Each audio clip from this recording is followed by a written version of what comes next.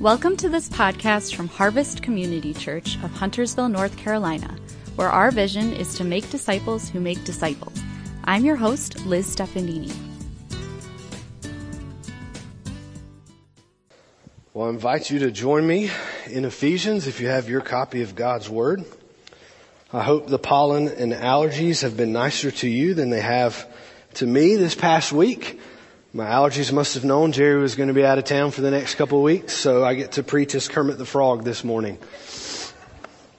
This week we are jumping back into our Living Letters series as we look to Paul's letter to the Ephesians. Now, this letter, it may have been more of a general letter to many churches rather than just to the church in Ephesus. We're not really sure. But either way, whether Paul wrote this directly to the Ephesians or it was a general letter that went to many churches, in it, Paul shows us all that God has done to call us into His family and how we should live because of that calling. So what we are going to see this morning in the book of Ephesians is that each of us should live in such a way that the echo of your life leads people to Jesus. We are called to live in such a way that the echo of your life leads people to Jesus. To live in such a way that with your life you teach others to follow Christ. With your life you make disciples of Jesus. One of the greatest guy movies of all time, in my opinion, is the movie Gladiator. Now, if you've never seen Gladiator, it's definitely a war movie. If you don't like action and violence, it's not for you. It's probably not for young kids.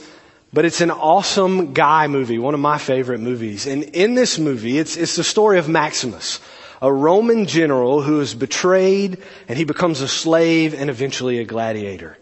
You see, Maximus is betrayed because the emperor of Rome wants him to be the next ruler of Rome. And the emperor's son is not a fan of this plan. So when his son discovers his dad's plan, he murders his father and then attempts to murder Maximus. And this attempt on Maximus' life is what ends up leading him to become a slave and then ultimately to become a gladiator. And one of my favorite movie quotes of all time happens in the opening scene of this movie.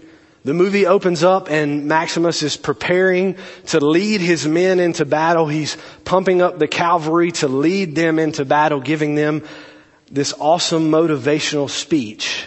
And in this speech, he says, "What we do in life echoes in eternity."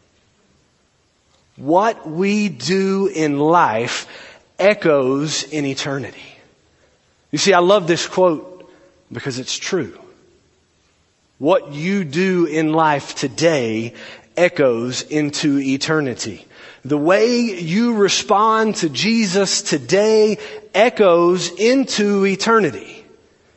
And it not only affects your eternity, but it affects the eternity of those around you and those that you love and those that you choose to invest in with your life. So as we look at this letter this morning, I want you to ask yourself, I want you to think this question to yourself. What are the echoes of my life? What are the echoes of my life? What are the echoes of your life? What is the echo of your life at home, with your family, with your children, with your grandchildren? What's the echo of your life at work? Students, what's the echo of your life at school? What's the echo of your life in God's church?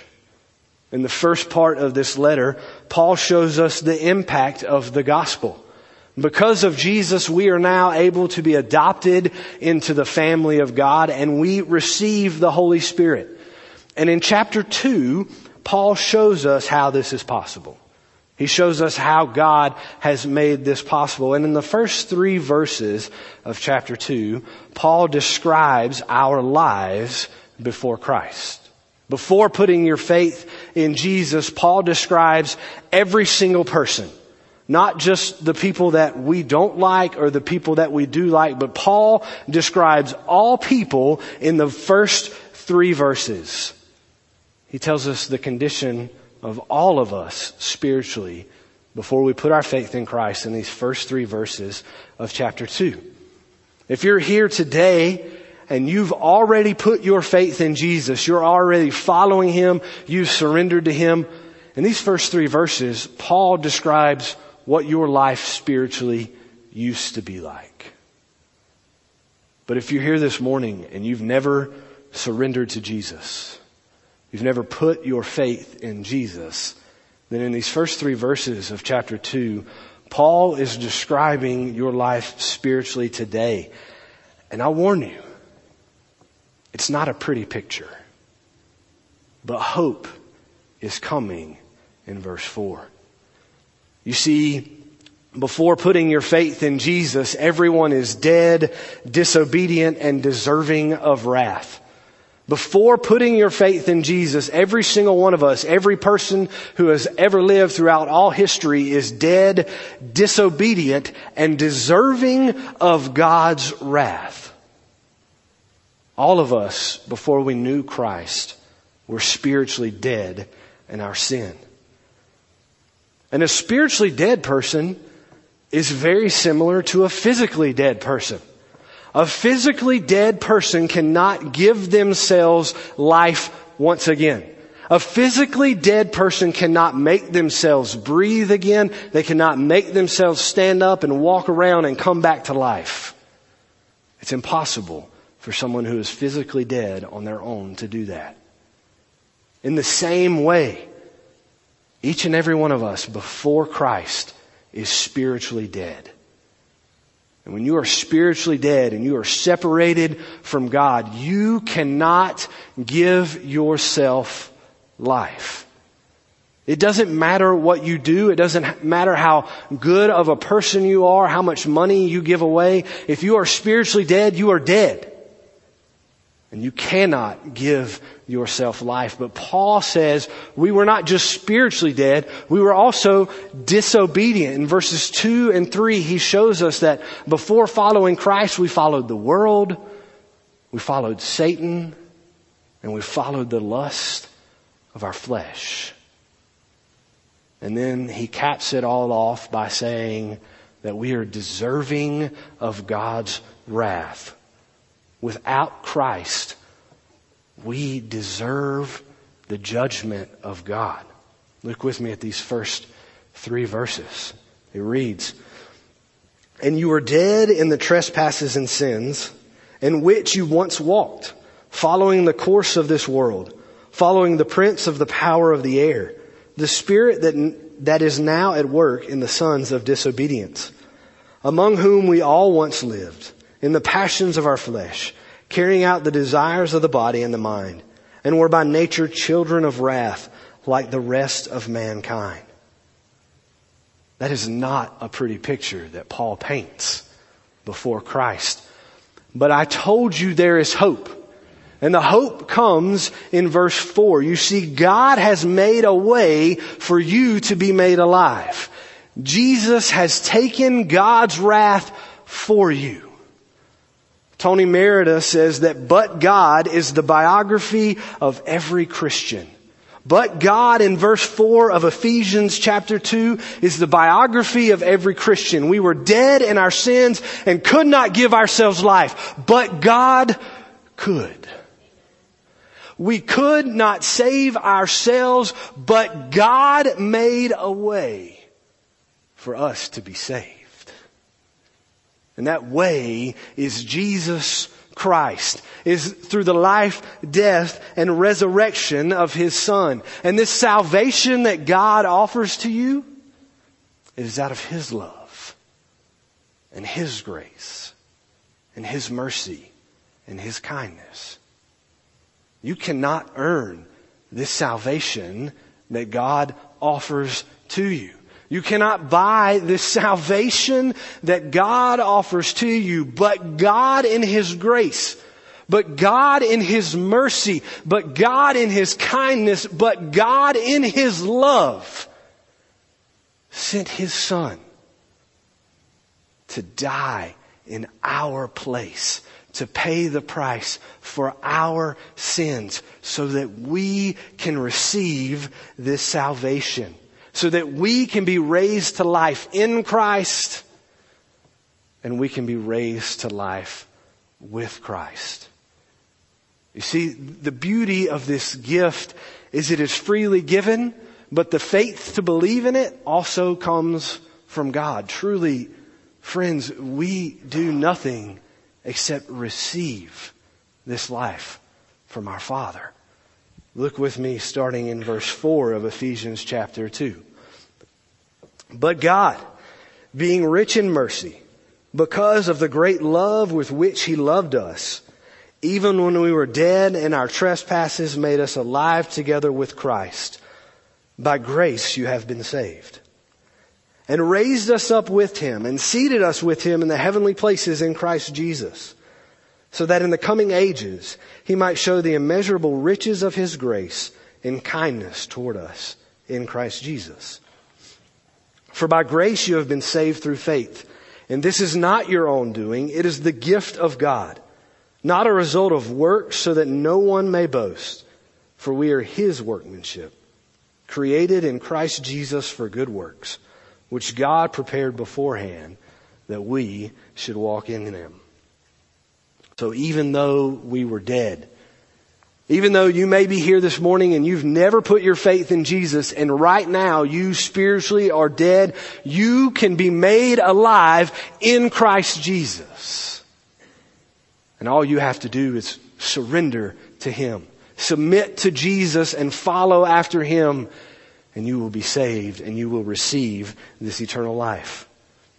And then we see in verse 10 that Paul tells us that we were made to do good works.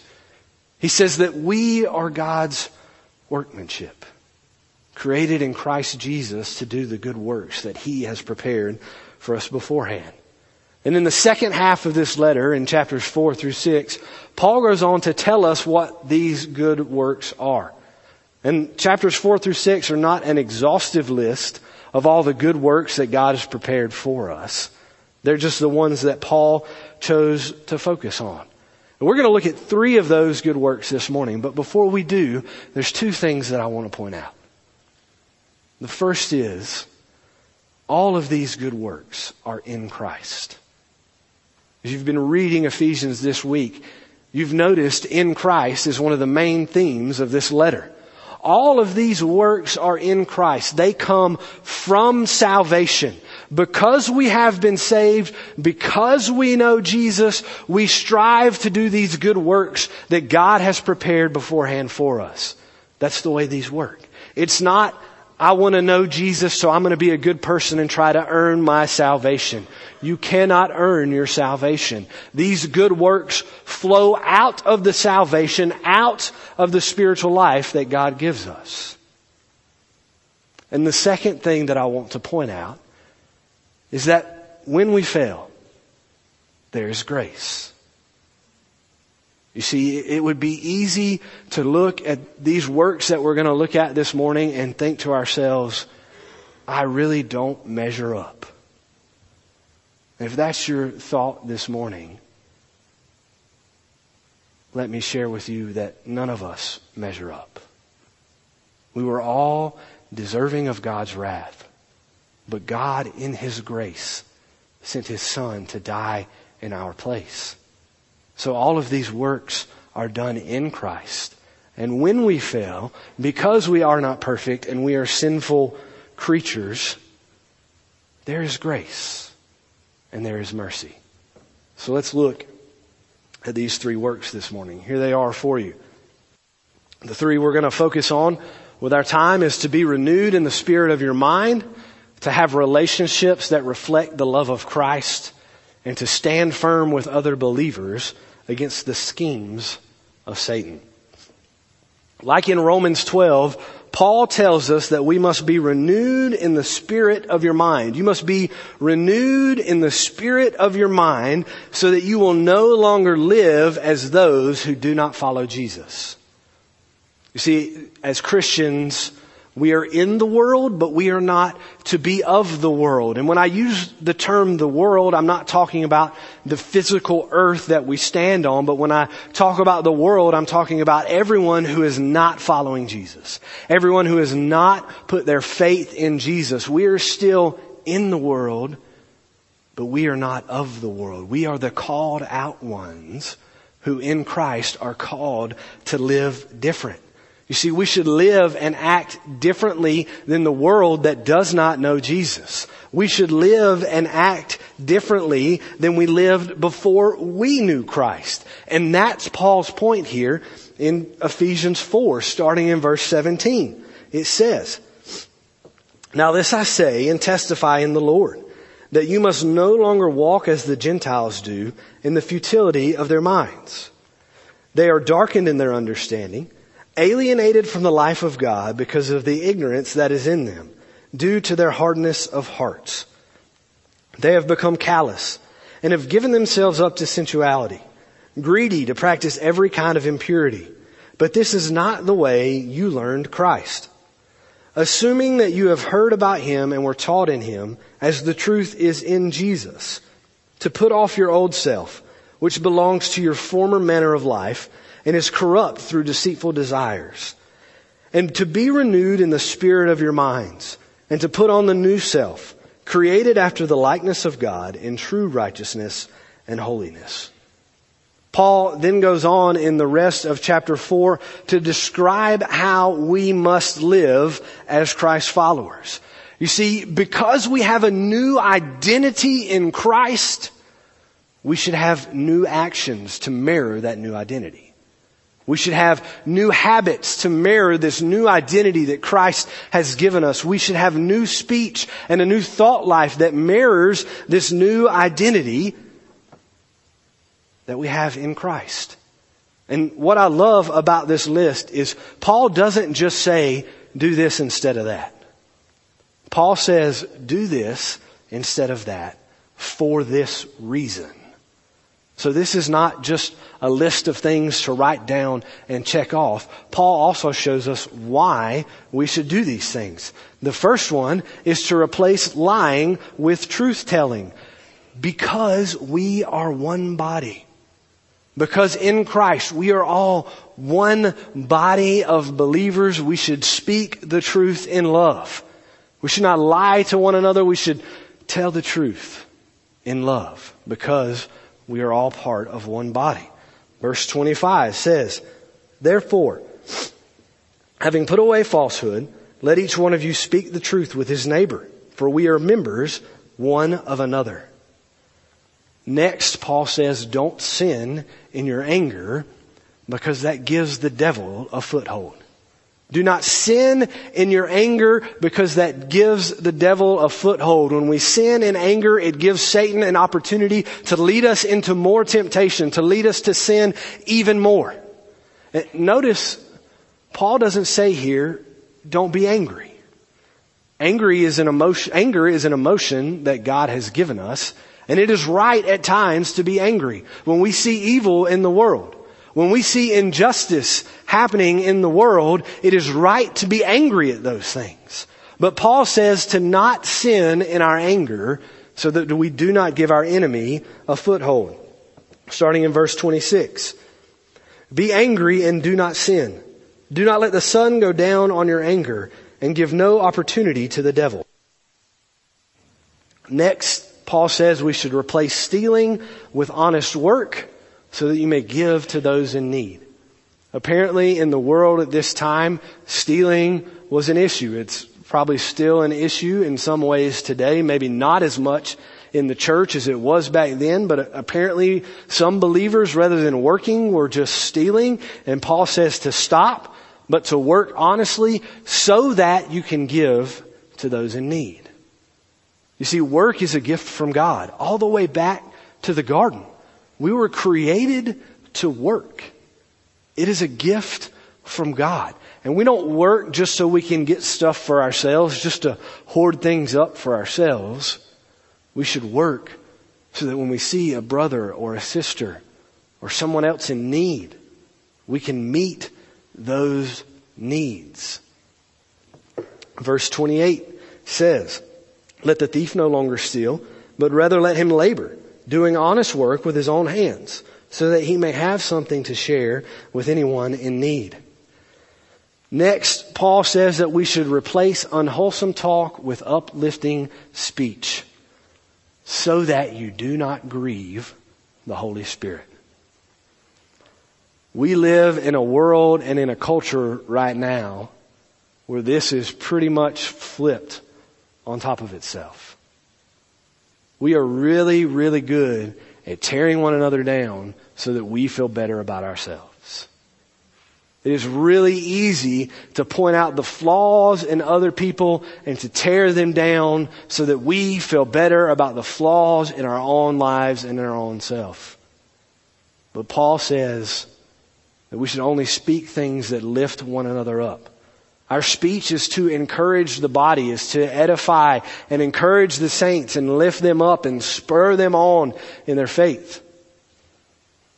So he says we should replace this unwholesome talk with uplifting speech so that we do not grieve the Holy Spirit in verses 29 and 30.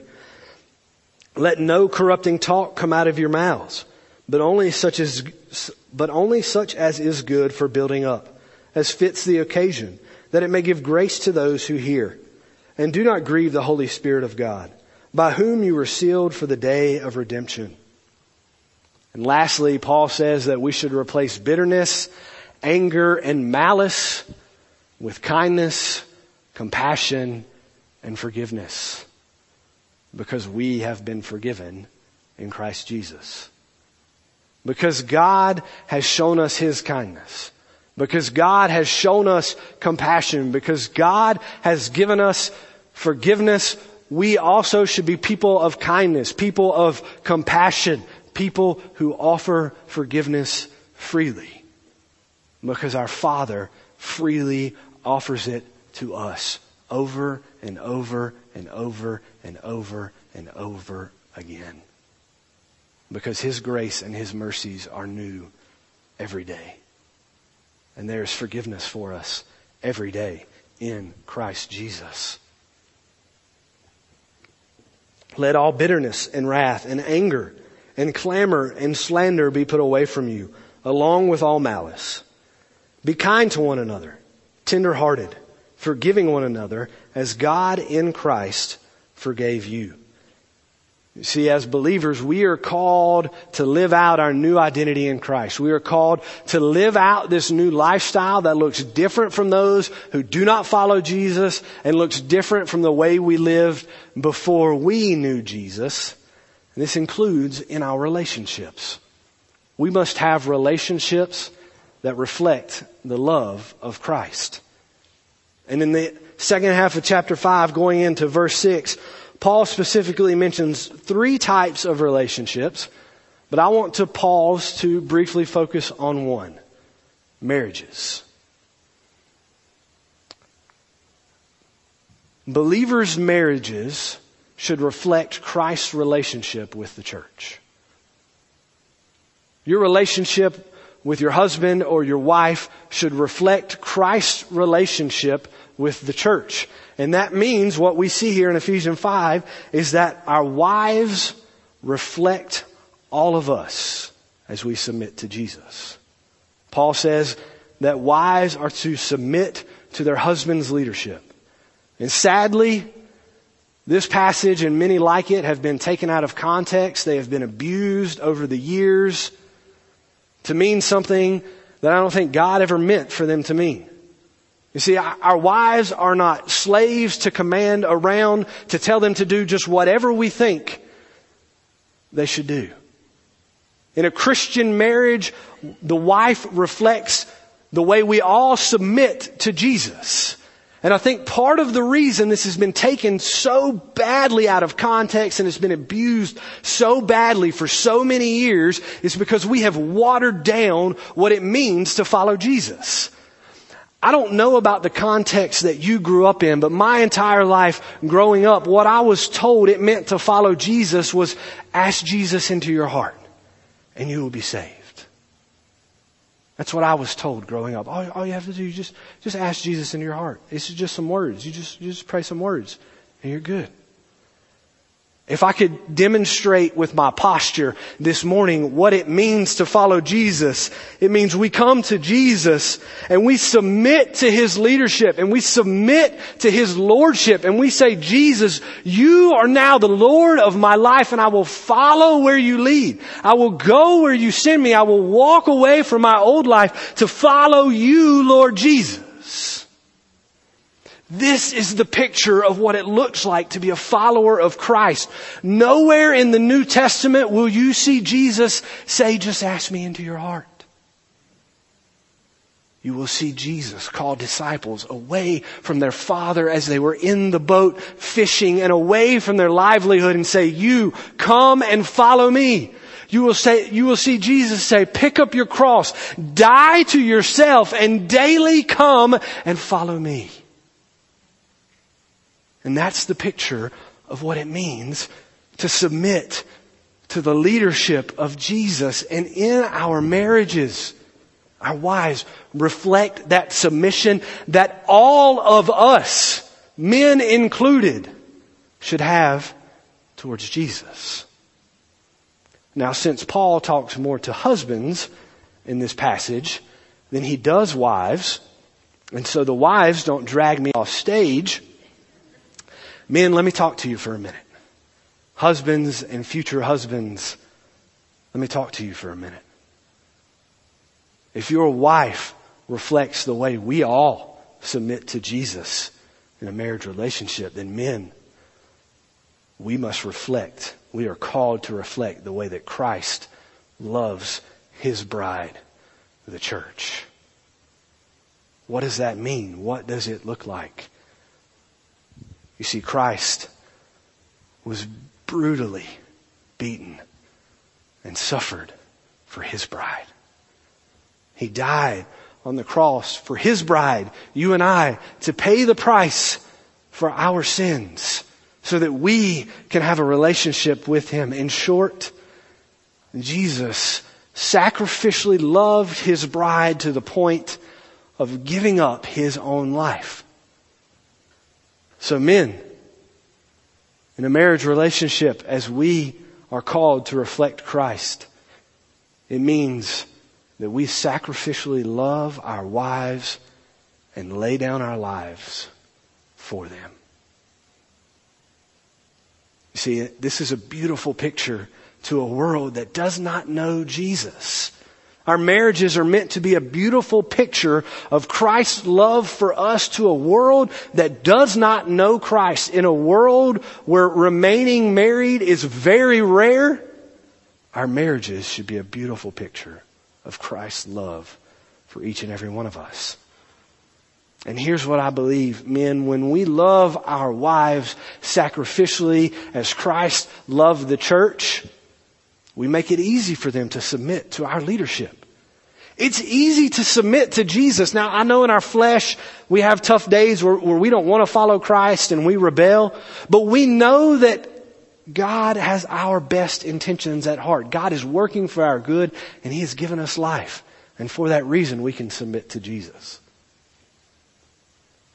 Anytime that I preach or that I teach, as I'm preparing, I always pray and ask the Lord to preach the message to my own heart before I stand before you guys, before the students, before anyone. I ask God to search my own heart and convict me of sin before I stand before God's people and open up His Word. And Monday, I was studying Ephesians. I was praying. I got to Ephesians 5 and I was praying, Lord, convict me of sin. Show me where I've fallen short. And as I'm studying, the Holy Spirit says to me, Corey, when's the last time you did the dishes so your wife wouldn't have to? I hate doing dishes. But immediately, conviction. I was like, man, I got to do the dishes when I get home tonight. And then the Holy Spirit said to me, Corey, when's the last time you got home from work and instead of relaxing because you've had a long day and you've worked hard, you served your wife so that she could relax, because she's worked just as hard as you, maybe even harder because she nannies for 3 young children. Oh, conviction was all up in my office Monday morning. So I got home Monday. There were dishes in the sink. I started doing the dishes. Not only did I do the dishes, I cooked dinner Monday night. And now before you start praising Corey for cooking dinner Monday night, let me tell you what dinner was Monday night. It was a frozen pizza. So all I did was turn the oven on, and when it got warm, I put the pizza in and then took it out and cut it. Men, we are called to sacrificially love our wives. Maybe for you, it's not doing the dishes. For me this week, it was doing the dishes. But whatever it is, you are called to sacrificially love your wife as Christ loves the church and laid down his life for her. Starting in verse 22, it reads, "Wives, submit to your own husbands as to the Lord. For the husband is the head of the wife, even as Christ is the head of the church, his body, and is himself its Savior. Now as the church submits to Christ, so also wives should submit in everything to their husbands.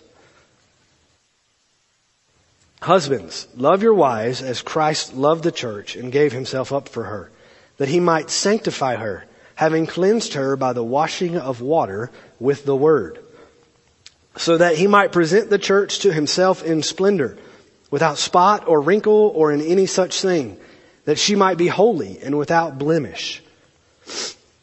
In the same way, husbands should love their wives as their own bodies. He who loves his wife loves himself. For no one ever hated his own flesh, but nourishes and cherishes it, just as Christ does the church, because we are members of his body.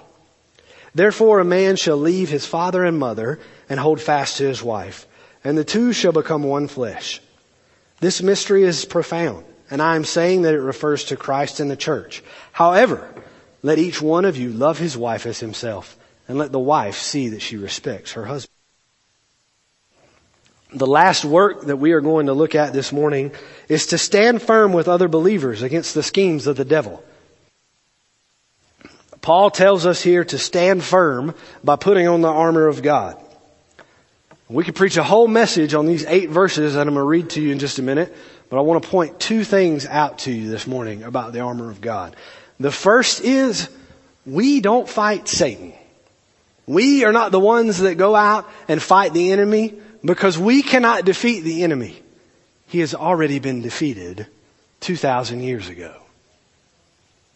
Paul says that we are to put on the armor and we are to stand firm. We are to stand firm against temptation. We are to stand firm against the attacks of the enemy, because he is not ours to defeat. Starting in verse 10. "Finally, be strong in the Lord and in the strength of his might. Put on the whole armor of God, that you may be able to stand against the schemes of the devil. For we do not wrestle against flesh and blood, but against the rulers, against the authorities, against the cosmic powers over this present darkness, against the spiritual forces of evil in the heavenly places. Therefore, take up the whole armor of God, that you may be able to withstand in the evil day, and having done all, to stand firm. Stand therefore, having fastened on the belt of truth, and having put on the breastplate of righteousness, and as shoes for your feet, having put on the readiness given by the gospel of grace. By the gospel of peace. In all circumstances, take up the shield of faith, with which you can extinguish all the flaming darts of the evil one. And take the helmet of salvation and the sword of the Spirit, which is the word of God, praying at all times in the Spirit with all prayer and supplication. To that end, keep alert with all perseverance, making supplication for all the saints." Now, one particular piece of armor here points to our need to be in community. And that piece of armor is the shield. And to demonstrate this to you, I'm going to need an army of my own this morning. So if my army will come on up here with me this morning. Now, to understand how this points to Christian community, Because in Ephesians 6, we don't see Paul use the word community. But to understand this, we need to understand the context of this shield and the way the Roman army would have used it. The shield that Paul is talking about here is a shield that was about 4.5 feet tall and 2.5 feet wide. And I want to show you how it was not used. So if our birthday girl will come on over here, Lydia, we're not going to sing to you right now, but if you guys want to find her afterwards and sing to her, feel free to. Lydia, if you will face me, you can stay right there. Take like one more step back. One more step back. Okay. Now just face me. So Lydia, in your life, Lydia's freaking out right now. Lydia, in your life, Satan is going to attack you. Temptation is going to come. Satan is going to throw flaming darts at you. But here's the thing. And what's true for Lydia is true for all of us. Satan has an army of his own. Satan has minions of his own. And Satan is probably not going to come up to you, Lydia, and say, hey, Lydia, I hope your shield's ready. I'm about to attack you. More than likely, he's going to attack you from behind.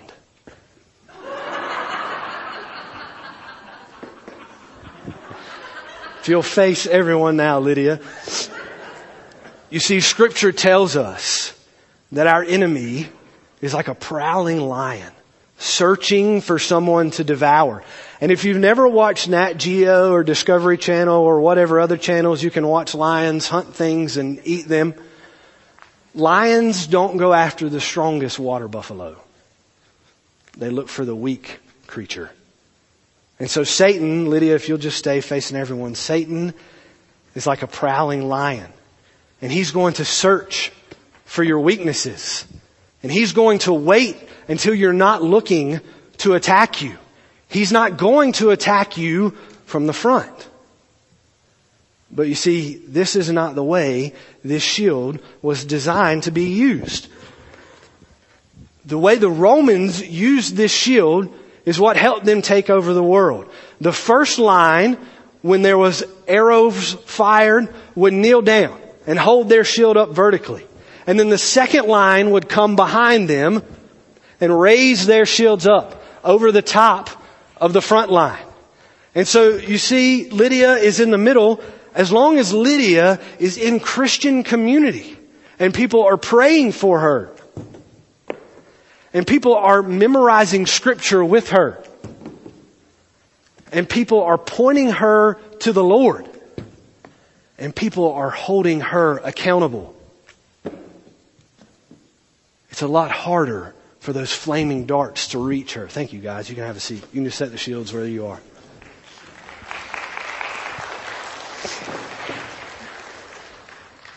It's a lot harder when we're in community for Satan's temptations to lead us to stumble. Now, I'm not saying because you're in community that you're never going to fall prey to one of Satan's temptations. I'm not saying that Christian community will always keep you from sinning. But I am saying that Christian accountability and brothers and sisters that you memorize Scripture and study Scripture with, that pray for you and know what's going on in your life, will help you resist the schemes of the devil. We were created to be in community, not to be alone. So I encourage you this morning, if you're not plugged into a community group, come talk to me after the service so we can help get you plugged in. You see, you're called to live in such a way that the echo of your life leads people to Jesus. You are called to live in such a way that the echo of your life leads people to Jesus. And what Ephesians shows us is that we only do this in Christ by the grace of God. So how can we apply this book to ourselves this morning? Well, the first way is, if you've never put your faith in Jesus, put your faith in Jesus. Be made alive in Christ. And once you have done that, do the works of God. Live in community with other believers so that you can stand firm, so that you can better stand firm against the temptations of the enemy. And then finally, the third way that we can apply this morning is to pray on all occasions. You see, Paul ends this beautiful passage about the armor of God by telling us that we should pray at all times for the saints. In verse 18, he says, praying at all times in the Spirit, with all prayer and supplication. To that end, keep alert with all perseverance, making supplication for all the saints. So we don't just put the armor on and go into battle to stand firm. We put the armor on and we pray at all times, with all perseverance, with all supplication for one another, for the saints. Thanks again for joining us today from Harvest Community Church. This podcast is also available on our website, harvestcharlotte.com. Please go there if you want to send a question or comment, learn more about our ministries, or find out how you can donate to support the podcast.